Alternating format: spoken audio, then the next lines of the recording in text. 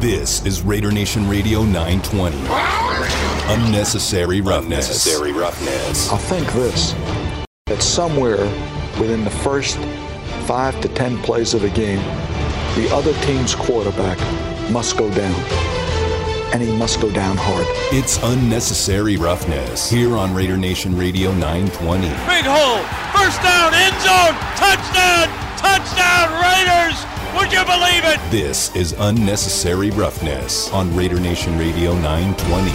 Here's your boy, Q. Kicking off hour number 2 of the show here on Raider Nation Radio 920. It's time to take a deep dive into the next opponent up on the schedule for the Silver and Black, and that is the Washington football team. Currently, they're on a 3-game winning streak, and to help us break it down and get to know this Washington football team a little bit closer is Ben Standig from The Athletic. Does a fantastic job covering the Washington football team like a glove. Find him on Twitter at Ben Standig. And Ben, thank you so much for your time. And as I mentioned, 3-game winning streak right now for the Washington football team. What has changed for them? We know that they're a strong defensive team, but they're finding ways to win games, and they've done it the last 3 weeks in a row. What has changed, and what is going really well for them right now? Yeah, at a very basic level, I think they're just playing with more focus. I don't want to say harder, but I think they're just playing with more focus. Earlier in the year, Ron Rivera constantly talked about needing to see more maturity and discipline from his team. And I think primarily his defense, which underachieved. It's got a lot of potential, but underachieved for the first 8 games when they went 2-6. But since they came out of the bye week, these last 3 games, it's been a more determined group. They've talked about how, look, players will say, oh, we really practice hard. But these guys have really made the point of saying, yeah, no, we turned it up in practice in recent days. Since the bye week, have been more physical, and that's led to that in games. I think that the first game out of the bye week, they upset Tampa Bay. Mm-hmm. To my eye, I really did think it was just a matter of they were the team that wanted it more, as cliche as that sounds.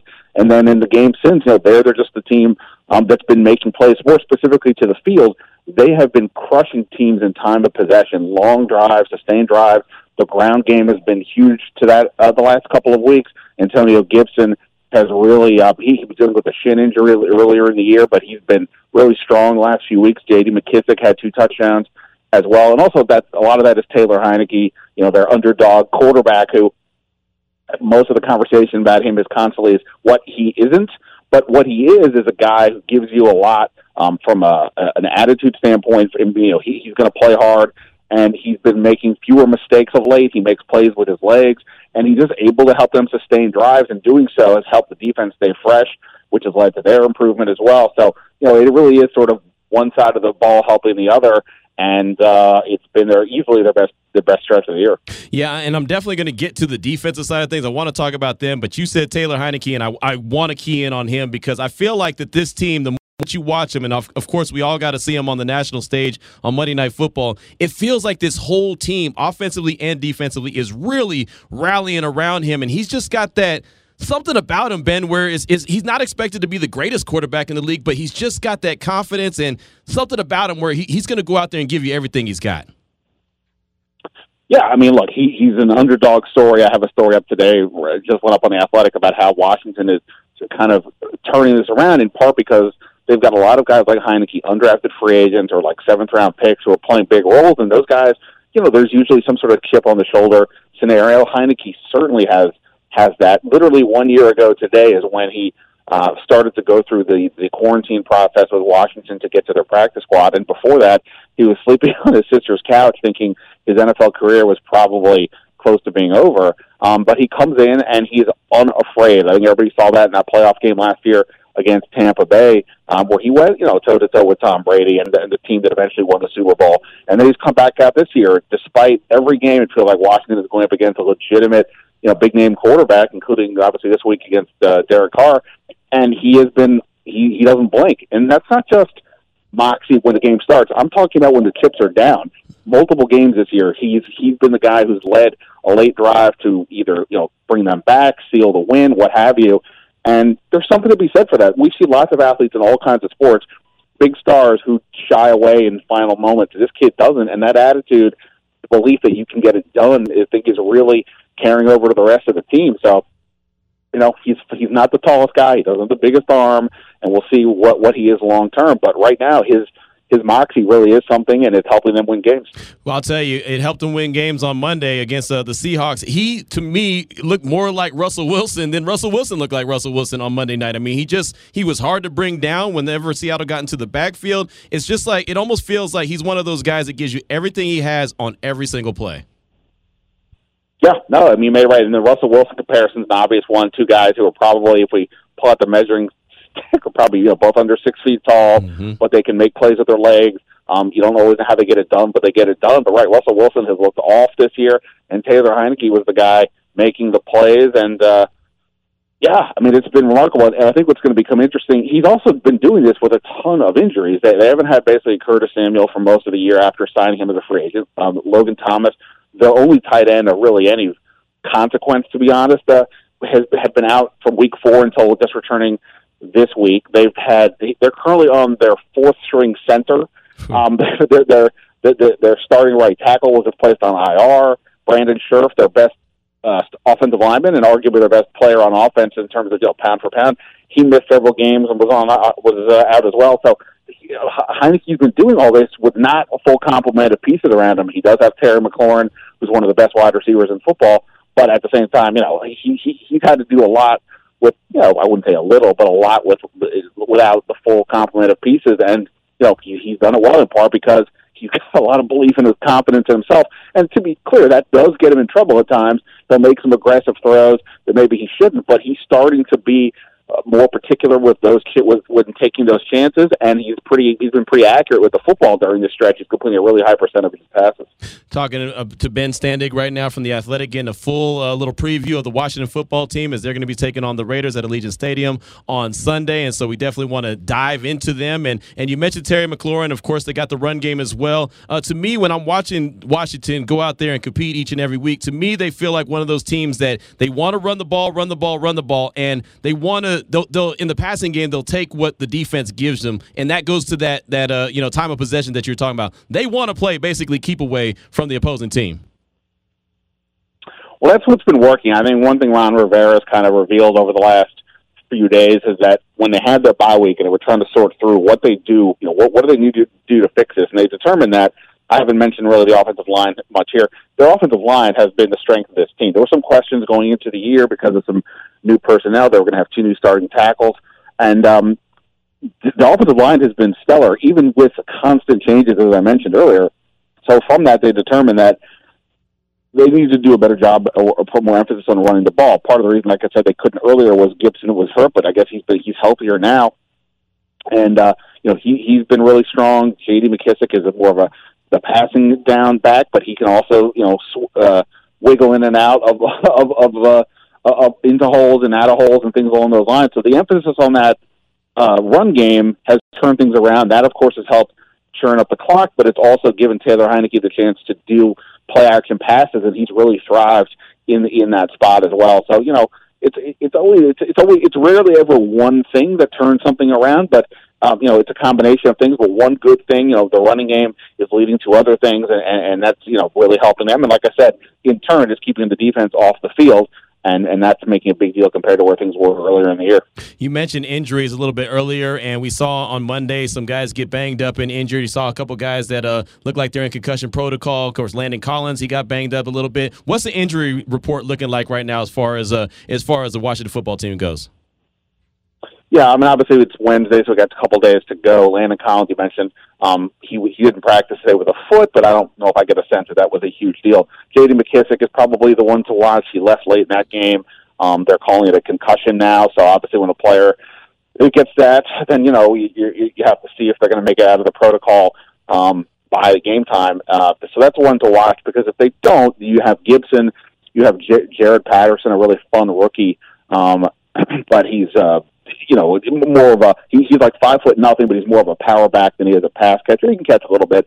So that would be an element that they would potentially lose there. But Gibson is also a guy who was a former wide receiver in college who can catch passes as well. But McKissick's been effective. So that's probably the biggest one to watch, I would say. Like I said, they did put Sam Cosmi, their starting right tackle, on IR right before the game on Sunday. Cornelius Lucas has filled in a bunch the last couple of years, either on the left or the right side. So there probably won't be a huge gap there.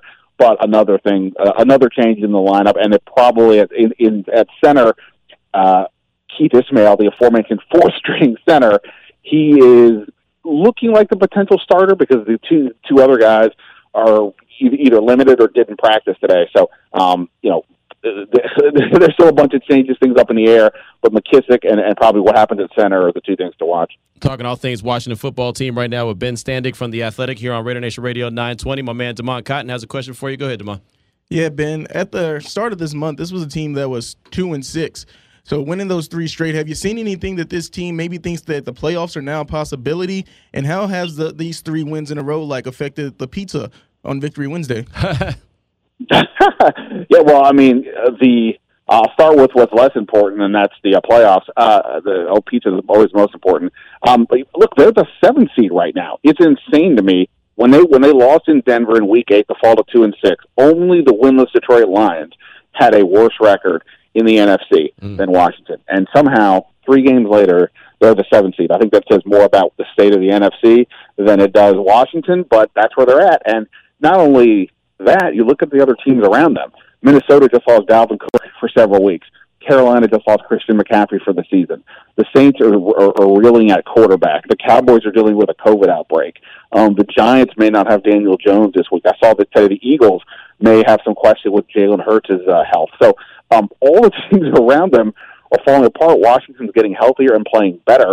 So that's all important. And as far as pizza goes, yeah, the team brings the media. I think this is what you mean. The team brings the media pizza on Wednesdays, and today the order arrived just as Ron Rivera came in for his press conference. So he caught us as we were about to gorge ourselves on that. So yeah, I think he was giving an eye to see which reporters were indulging and being mature and disciplined with their pizza selection. Did he grab a slice? He did not. He showed discipline on that front, but I don't know if I give him credit or not. Maybe come on, Coach. It's okay. We've had the pizza's been out there. When they win, it shows on Wednesday. John Allen, who's been their best defensive player this year, he did grab one last week. Taylor Heineke sniffed around a couple weeks ago, but I think there was only veggie pizza left, and he wasn't a fan. I like this is the reporting I need. Hey, I ain't mad at that at all. And you know what? I'm glad that Damon brought up Ron Rivera, and you brought up Ron Rivera. I have so much respect for that guy, for his coaching, just the kind of person he is, everything obviously that he's gone through off the field. Just how much of a pleasure is it to be able to cover a team that has Ron Rivera as the head man on the sideline? Well, look, I mean, I think Ron Rivera is about as respected as a person there is around the league. It's you can question.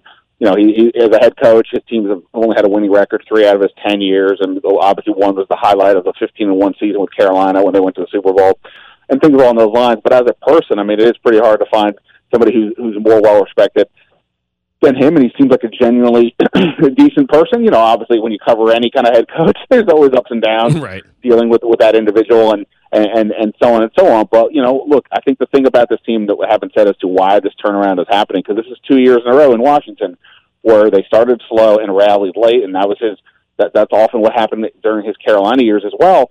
I think it's a lot of it is whatever you want to say about him as a tactician, strategist, whatever, but as a guy who connects with his players, I don't know if there's many coaches in the league who do a better job. He really likes to drop a lot of phrases, like the kind of things you would hear from a motivational speaker. And it's amazing how often you hear the players, just without even recognizing it, saying these things back to us when they come in to talk to us. And to me, that's a sign of players listening to their coach, being engaged with him. And I think that's part of what you see when during this kind of a turnaround. They believe in him regardless of what's happening else, with the record and this crazy stuff with the organization, and that says a lot about who he is as a person and a leader. Right, no doubt about it. And Ben, we do appreciate your time. We only got a couple more questions for you this afternoon. I want to know, as far as the defense goes, they're a really good unit. We know that the team is hot right now on a 3-game winning streak. But if you saw an area that you could look at and identify as, okay, that is still the weak link part of this team, what would it be? Yeah, I mean, one of their issues most of the season has been they've been giving up big plays down the field in the passing game. Now, they did make a change during midway through the season so far where they moved Landon Collins from rather playing safety to more of what they call a Buffalo nickel, sort of a hybrid safety linebacker. and that's taken him. He was, I think, one of the culprits with giving up some of the long plays, but Seattle did have a couple of big plays down the field, and I think that Seattle had some more shots available to them, but Russell Wilson was unable to take advantage of it. So I think that's something to keep an eye on. They really only have one linebacker right now that you can feel pretty good about. That's Cole Holcomb. Their first-round pick, Jamin Davis, is still kind of learning the game, and one of their other starting linebackers, John Bostic, they lost for the year earlier on. And also, look, no Chase Young, no Montez Sweat. Those are their two big edge pass rushers. Both of them are out right now with injuries. Chase Young's done for the year. Replacing them is a seventh-round pick, an undrafted free agent, and their backups are similar guys with similar resumes. What those defensive ends have done is provided they know their roles, they stay in their lane, so to speak, and that's helping everybody else kind of do their job. But there's also a limited upside at those spots. You're not going to have the game-breaking plays that you would have from Chase Young or Montez Sweat. So I think, if the Raiders can figure out ways to take advantage of that, I think that's something to keep an eye on, particularly on defense. And final question for you. For the Washington football team to extend their winning streak from 3 to 4 games and really put themselves in a great position in the playoff run in the NFC, what do they need to do? I mean, the formula right now seems to be working. Control the clock, run the ball, play as mistake-free as possible, and defensively, what they've been better at is keeping plays in front of them for the most part. So teams have not been able to have huge, deep plays, big plays down the field. I mean, if they can maintain that, I think right now they're in a pretty good. They're in a pretty good spot, but it's been hard to tell because like these last 2 games, Carolina. I just don't.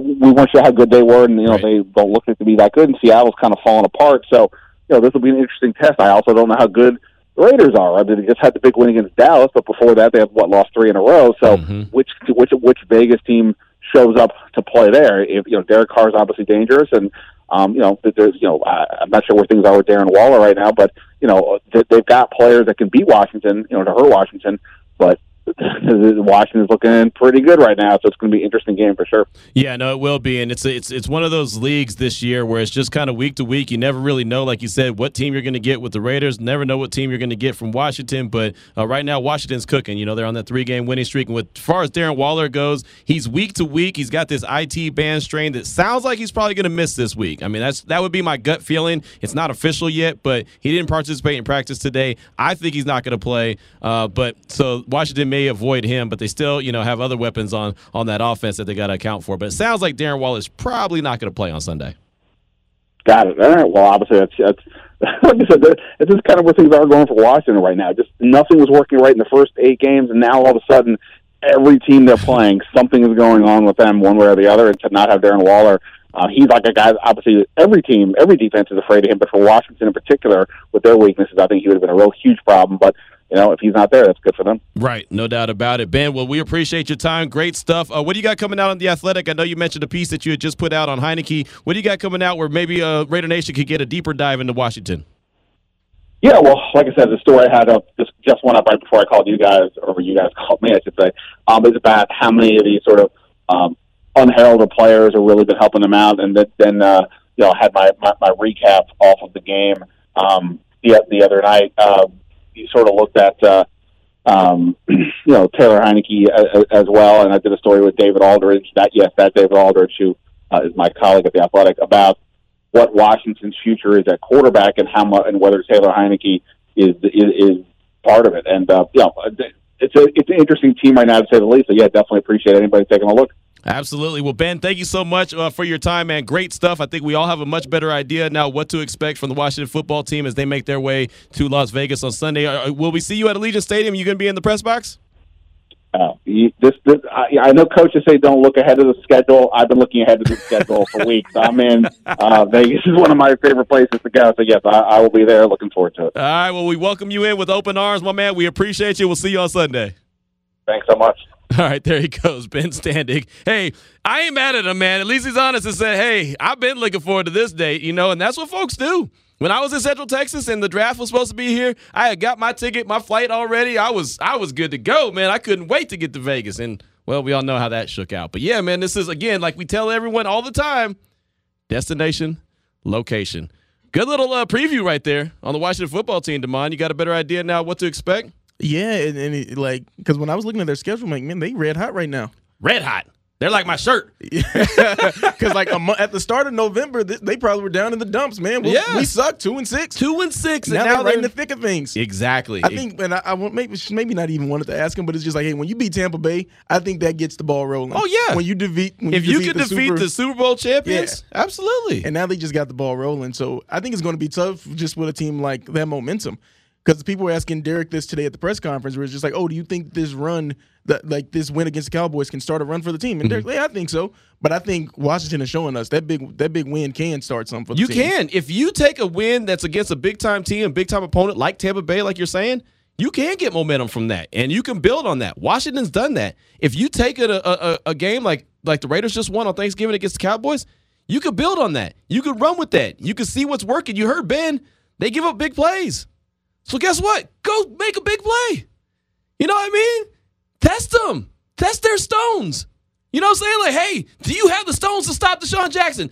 I want to see it. They have a safety that can't cover as well. Right. Yeah. It sounded like Landon Collins was doing his best impersonation of Jonathan Abram. That's exactly who I thought of when he was speaking about that. I think everyone who was listening probably thought of that. They're like, okay, they moved him up in the box just like they moved Jonathan Abram. And look, that's a position too. That's a key cog. Abram has played a big role.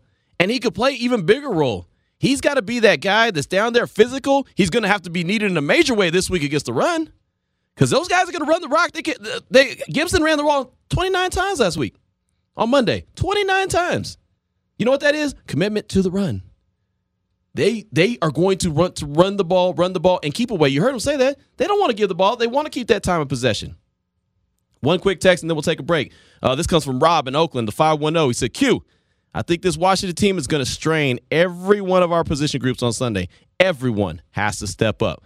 I'm worried about Brandon Parker. I'm actually always worried about Parker's poor blocking and penchant for dead ball and live play penalties. Hopefully JDR and Ron Rivera don't target him. I don't believe Parker will hold up. I'd have a low threshold for playing Illuminor. Right now, Washington is feeling themselves in a major way. I hope our defense can get a few big turnovers and hit the end zone cameras with defense-wide Thiz faces. That's what I'm talking about. Hit him with the Thiz face, and then flash into the press box where Damon is with his media relations jacket on and see if he got his Thiz face on too. I'm gonna need to teach you that, man. I'm gonna need to learn you. I'll learn it up right during the commercial break. All right, that's his sign of saying, go on to take a commercial break. 3:25 is the time we're going to do exactly that. Coming up next, Gary Myers. He's got a great last name. Co-author of RG3's book, Surviving Washington. He's spelled the right way. What? It's even spelled the right way. Exactly. We couldn't afford an extra E. You know what I mean? MYERS. No extra E in our spelling. Gary Myers, he'll be up next. This is Raider Nation Radio 920. Welcome back to Unnecessary Roughness. Here on Raider Nation Radio 920. I'm going to have to kick you, you know what, today. Here's your boy Q. 3:31 is the time here on Unnecessary Roughness, Raider Nation Radio 920. Show has been going by fast and furious, and we're going to keep the party rolling right now. Very excited about our next guest, Gary Myers, co-author of RG3's book that we started talking about yesterday, Surviving Washington. And Gary, thank you so much for your time this afternoon. And off top, I got to say, I could appreciate your last name being Myers without the extra E, as I, too, am a Myers without the extra E, so I could appreciate that. We got to stick together because there's not a lot of us. No, there's not. And my dad gets so mad when people misspell my name or my last name and says, we don't have the extra E. He gets so fired up about that.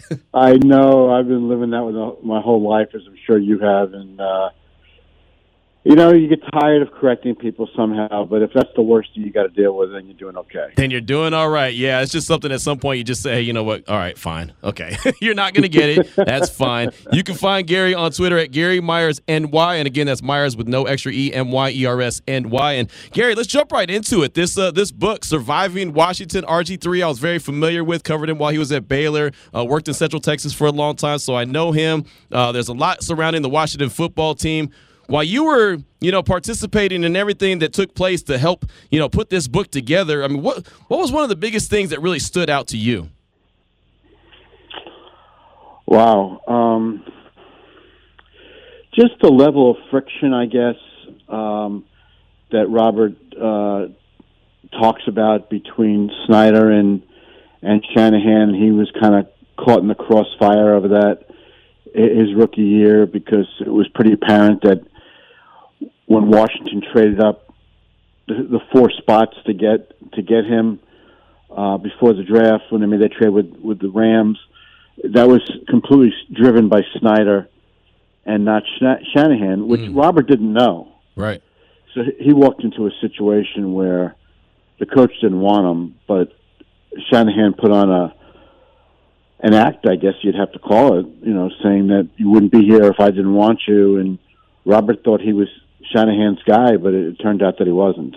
Wow, yeah, that's something right there. I remember even going to Pro Day for RG3 at Baylor, and I remember Shanahan being there, and I remember hearing the rumors that Snyder's the one who really, really wanted him. But just to hear that friction, I mean, a young man as a rookie in the league, I mean, you can't help but to get caught in the crossfires. I mean, veterans would get caught in the crossfires, but a rookie, that had to really be like a lot of strain on his mental, just in his mind. That's a lot of friction for a rookie to try to have to take in. You know what? See, just to accurately portray this, he wasn't aware right away that existed. It wasn't until after he got hurt at the end of his rookie year and then, came back for the first game of his second year and things didn't go well, that he really became aware that Shanahan never wanted him in the first place and actually preferred Kirk Cousins. So, even so, to be 23 years old at that point in his second year and thinking you have the full support of the organization, which the quarterback has to have to be successful, and instead you find out that it's a major source of there was a major source of disagreement between the guy who owns the team and the guy who's got your football future, in his hands because he's the coach, and they're pulling in opposite directions. It makes it very difficult to succeed. That being said, he was spectacular his rookie year, and it wasn't until hurting his knee, not once but twice in the playoff game against Seattle that year that things really fell apart. Right, and I remember that game like it was yesterday, and that field was notorious for for tearing up athletes' bodies, and you could just see RG3's leg out there, and you just knew that he wasn't right. And I mean that's just one of those things. And Gary, there's been so many reports from multiple players, not just RG3, but multiple players about the medical staff there in Washington. I mean, how much is this documented in the book Surviving Washington? Yeah, I mean that's a good question, and what most people don't know is Dr. James Andrews, who is, the foremost sports orthopedic doctor in the country, was Washington's game day sideline doctor. And so when Robert was injured the first time against Seattle, Andrews cleared him to go back in the game, and Shanahan said, well, if the doctor says, okay, you want to do it, yeah, you're in. But it became clear maybe in the first series after that injury that he just wasn't capable of protecting himself in the pocket, and he couldn't move around at all, and his game was just so heavily based on his legs that I think Shanahan, did him a disservice and definitely did the team a disservice by keeping him in the game because their offense basically shut down after that injury, and then he wound up tearing the ACL, reaching down for a bad shotgun snap, about halfway through the fourth quarter. And now with the benefit of hindsight, you can say that ACL tear, which was he had it at Baylor also, as you know, that effectively ended his career. Even though he kept playing, he was never close to the same player again. And it's really a shame because he was so great for his rookie year, and he was this bright new face with a great personality and a big smile and a terrific player that he's got one of those careers that you just look at and you say, what if? Right. What if he just stayed healthy? Right. Yep. Exactly right. I mean, the guy brought energy. He brought excitement. He brought that, that like you said, that big smile, and that's just, it's infectious. And that's just who Robert is. We're talking right now with Gary Myers, co-author of Surviving Washington. That's RG3's book that's going to be coming out next year. And we had earlier on the show, we had Megan Imbert on the show. She's a former Washington football team employee. She's part of all the investigations that's going on. How much of the culture of the Washington football team is documented in this book? Yeah, we spent a chapter on it, and some really interesting stuff that I was not aware of, directly involving him. Right. That he's tweeted a little bit about today, and yeah, I think it'll be pretty eye-opening. Yeah, he's tweeted about, he was talking about sexual harassment, and most people thought he was talking about the young ladies, that were involved. And he said, my own experience with it. And again, I don't want you to give the story away, but I mean, sounds like it's some pretty deep, heavy stuff. Yeah, I think he's going to be clarifying that and shedding some light on that maybe the next few days or certainly going forward. Because, there has been some criticism of him, if he saw sexual harassment going on, why didn't he do anything about it, or why has he waited until now to discuss it? So, as you mentioned in his tweet, he's really talking about what he experienced. Right. And you can't tell anybody who's experienced sexual harassment, when they should tell their story. It has to be during a period of time that they're comfortable with. So I think a lot of the criticism is misguided right now because, the intention was not to tell the full story until the book came out. Right, exactly. But it's become such a hot-button topic the last 2 days, just, what did he see, what did he know, what did he experience, why didn't he say anything, that, he has started to clarify it with some stuff on Twitter, and I was talking to him today about whether he's going to go a step further with that. He was just trying to figure that out. Right. It should be interesting. And like I said, I saw him, catching a lot of heat for it, but then I also saw him clarifying it. I saw his wife clarifying it, and I thought that was, that was a good step for him just to do that. And that just, man, that really opened my eyes around the situation as well. And so with the investigation that went on and ultimately the big result, and we paid real good attention around here on Raider Nation Radio 920 because John Gruden ultimately has to, resign because of his own wrongdoings. His emails come out. But how much of maybe that investigation and even leading all the way up to, present day where Gruden steps down, how much of that is involved in the book, if any? Well, as far as Gruden stuff, he just comments on it. Okay. He had no direct knowledge of what was going on. In fact, he didn't know much about any sexual harassment was going on in terms of the women in the organization who stepped forward. So, he raises the issue, as I think everybody did, like why didn't the NFL have a written report to release? Why were the only emails that were leaked out, about Gruden? From my own personal opinion, clearly somebody was out to get Gruden because out of the hundreds of thousands of the emails or whatever the number was, I forget at this point, down. How is it possible that those are the only ones that leaked out? They were only about them, a series of emails. So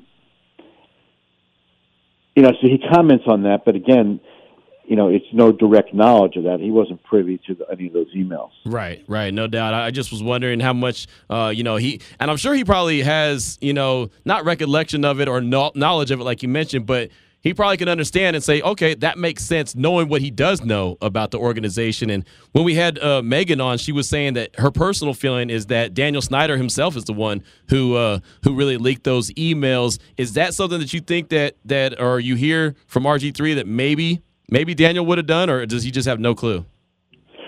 No, I mean, he would just be guessing. Right. I mean, who knows? Yeah. Certainly a lot of people have been guessing that it was Snyder. But why? Would it be to take the focus off the sexual harassment part of the investigation? Was it to get back at Bruce Allen because they had a rough parting? Did he have something against John Gruden because his brother, coached for him, and maybe when Jay Gruden left there that he was on bad terms with Stein? I mean, there's all kinds of theories out there. I mean, you can, if you try hard enough, you can make a case for a lot of different people. But, right. I'm not sure it's really fair to Snyder, although he generates no sympathy because of the kind of person he is, and at least how he's perceived. But is it really fair to him to point a finger at him when nobody? I mean, I can't say nobody knows who it was, but I would imagine it's a very small circle of people who actually leaked those emails. Right, or just the person who leaked them. I mean, it could be be as little as that. We're talking with Gary Myers right now. He's the co-author of RG3's book that's coming out next year called Surviving Washington. My man Damon Cotton's here in the studio. I wanted to ask you a question as well. Yes, Gary, in your previous books, these are books that I'm sure you've got to do a lot of research, talking to a lot of people. Now, is it strictly autobiographical from Robert's perspective and what he experienced, or was there research talking to other people and getting their perspective on some things as well? That's a great question. My first 5 books involved a ton of research in addition to doing a lot of interviews. This is the first book where I have co-authored a memoir, and there was no research in terms of, interviewing other people. I did a lot of fact-checking to make sure that the sequence of events were as Robert remembered it. Because, he's talking about the first 30 years of his life, and he did a lot of moving around at the beginning, and then, to make sure I had everything in the right sequence. And then when he's talking about games, specific games, and at what point in the game things happen, the research material is readily available, so I was able to fact check him on a bunch of stuff. But if I was writing a biography and not co-authoring an autobiography, I would have talked to probably 50 to 100 people about him. And putting it together. But this is just his story as he saw it and experienced it. So it was not necessary for me in this case to interview Snyder and Shanahan and all those people. It probably just would have muddied the waters in a way in a way that if they're contradicting Robert's story on. Like I said, it just would have been different if I was writing a biography. No, that makes sense. In which case, I would have done a ton of research. Right. That makes a lot of sense. It really does. And I look forward to the book in a major way. Again, knowing Robert pretty well, I'm always interested in what he has to say. And so the book is set to release, I believe, in August of 2022? Yeah, August 9th, 2022. You can go on Amazon or wherever and pre-order. And I'll tell you this, that I know it's still a long way out there. I was just shocked at the response that is still going on right now. Mm-hmm. The only way to really judge sales is you look at the Amazon rankings, and those of us who have written books become addicted to looking at the Amazon rankings. But for a book that's not coming out for 8 months, that's right now the third biggest selling football book on the market, it's pretty incredible. And I think people really get to like this book. Robert's a very, very bright guy. Not afraid to speak his mind, as you'll see when you read the book, and I think people are really going to enjoy it, and it will be eye-opening in a lot of areas. Yeah, I'll tell you what, when I saw the video and him make the announcement about the book, it caught my attention in a major way, and I wanted to get on it quick, fast, and in a hurry, and so, I look forward to it, and man, number 3 tells you all that you need to know. When was the announcement made? Yesterday, right? Wasn't the first day yesterday? Yeah, it was just yesterday at 9 o'clock Eastern time, so... It's been, a day and a half or whatever, and I don't know how many books have been pre-ordered. All I know is where it is in the rankings. And right. I'll find out from the publisher at some point, but the reaction has been overwhelming, which is great because he's got just a really compelling, powerful story to tell. Right, absolutely. I believe it, and I can't wait to check it out and get a up close and personal look at it. And it's going to be something. August 2022 is when it's dropping. Gary Myers, co-author of Surviving Washington, the story about RG3 from his point of view, is everything that was going on with the Washington football team.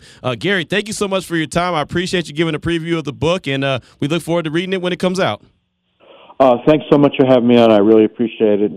Happy holidays to everybody. Absolutely. Happy holidays, too, my man. I do appreciate you. And, of course, anyone that shares the Myers last name and, doesn't have that extra E, it's all right with me. I know my dad would approve as well. That's Gary Myers. You can find him on Twitter at Gary Myers NY. Lots of good stuff right there. And this book, man, number 3, it was just announced yesterday, is incredible. That's gonna be something right there. And I definitely look forward to checking it out and doing a deep dive on it just to see exactly what he's got to say about the friction there, the sexual harassment stuff going on there, and the investigations that led to it, and everything else that has to do with that Washington football team. 3:48 is the time. We'll come back, close out the show. This is Unnecessary Roughness on Raider Nation Radio 920.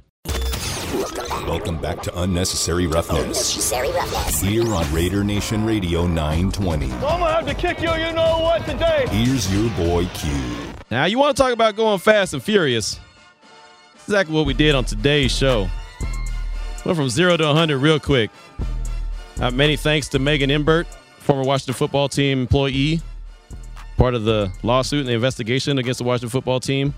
Ben Standig from The Athletic covers the Washington football team like a glove, does a fantastic job. We'll be here in Vegas on Sunday at Allegiant Stadium. And then Gary Myers, just heard from him, co-author of Surviving Washington. If there's something that you still have a question about Washington, then, that's on you. If you got a question about the Washington football team, that's on you. We went hard in the paint with Washington.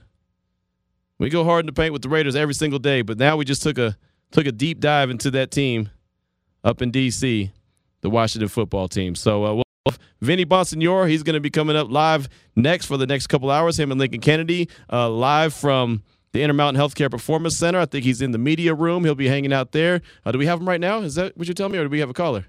We got a caller. Oh, okay. Well, let's get a caller in real quick before the show's over. My bad. I didn't realize that. Who's on deck? ABA Ivan Davis. Oh, man. ABA Ivan Davis calling from the 510. What's up, my man?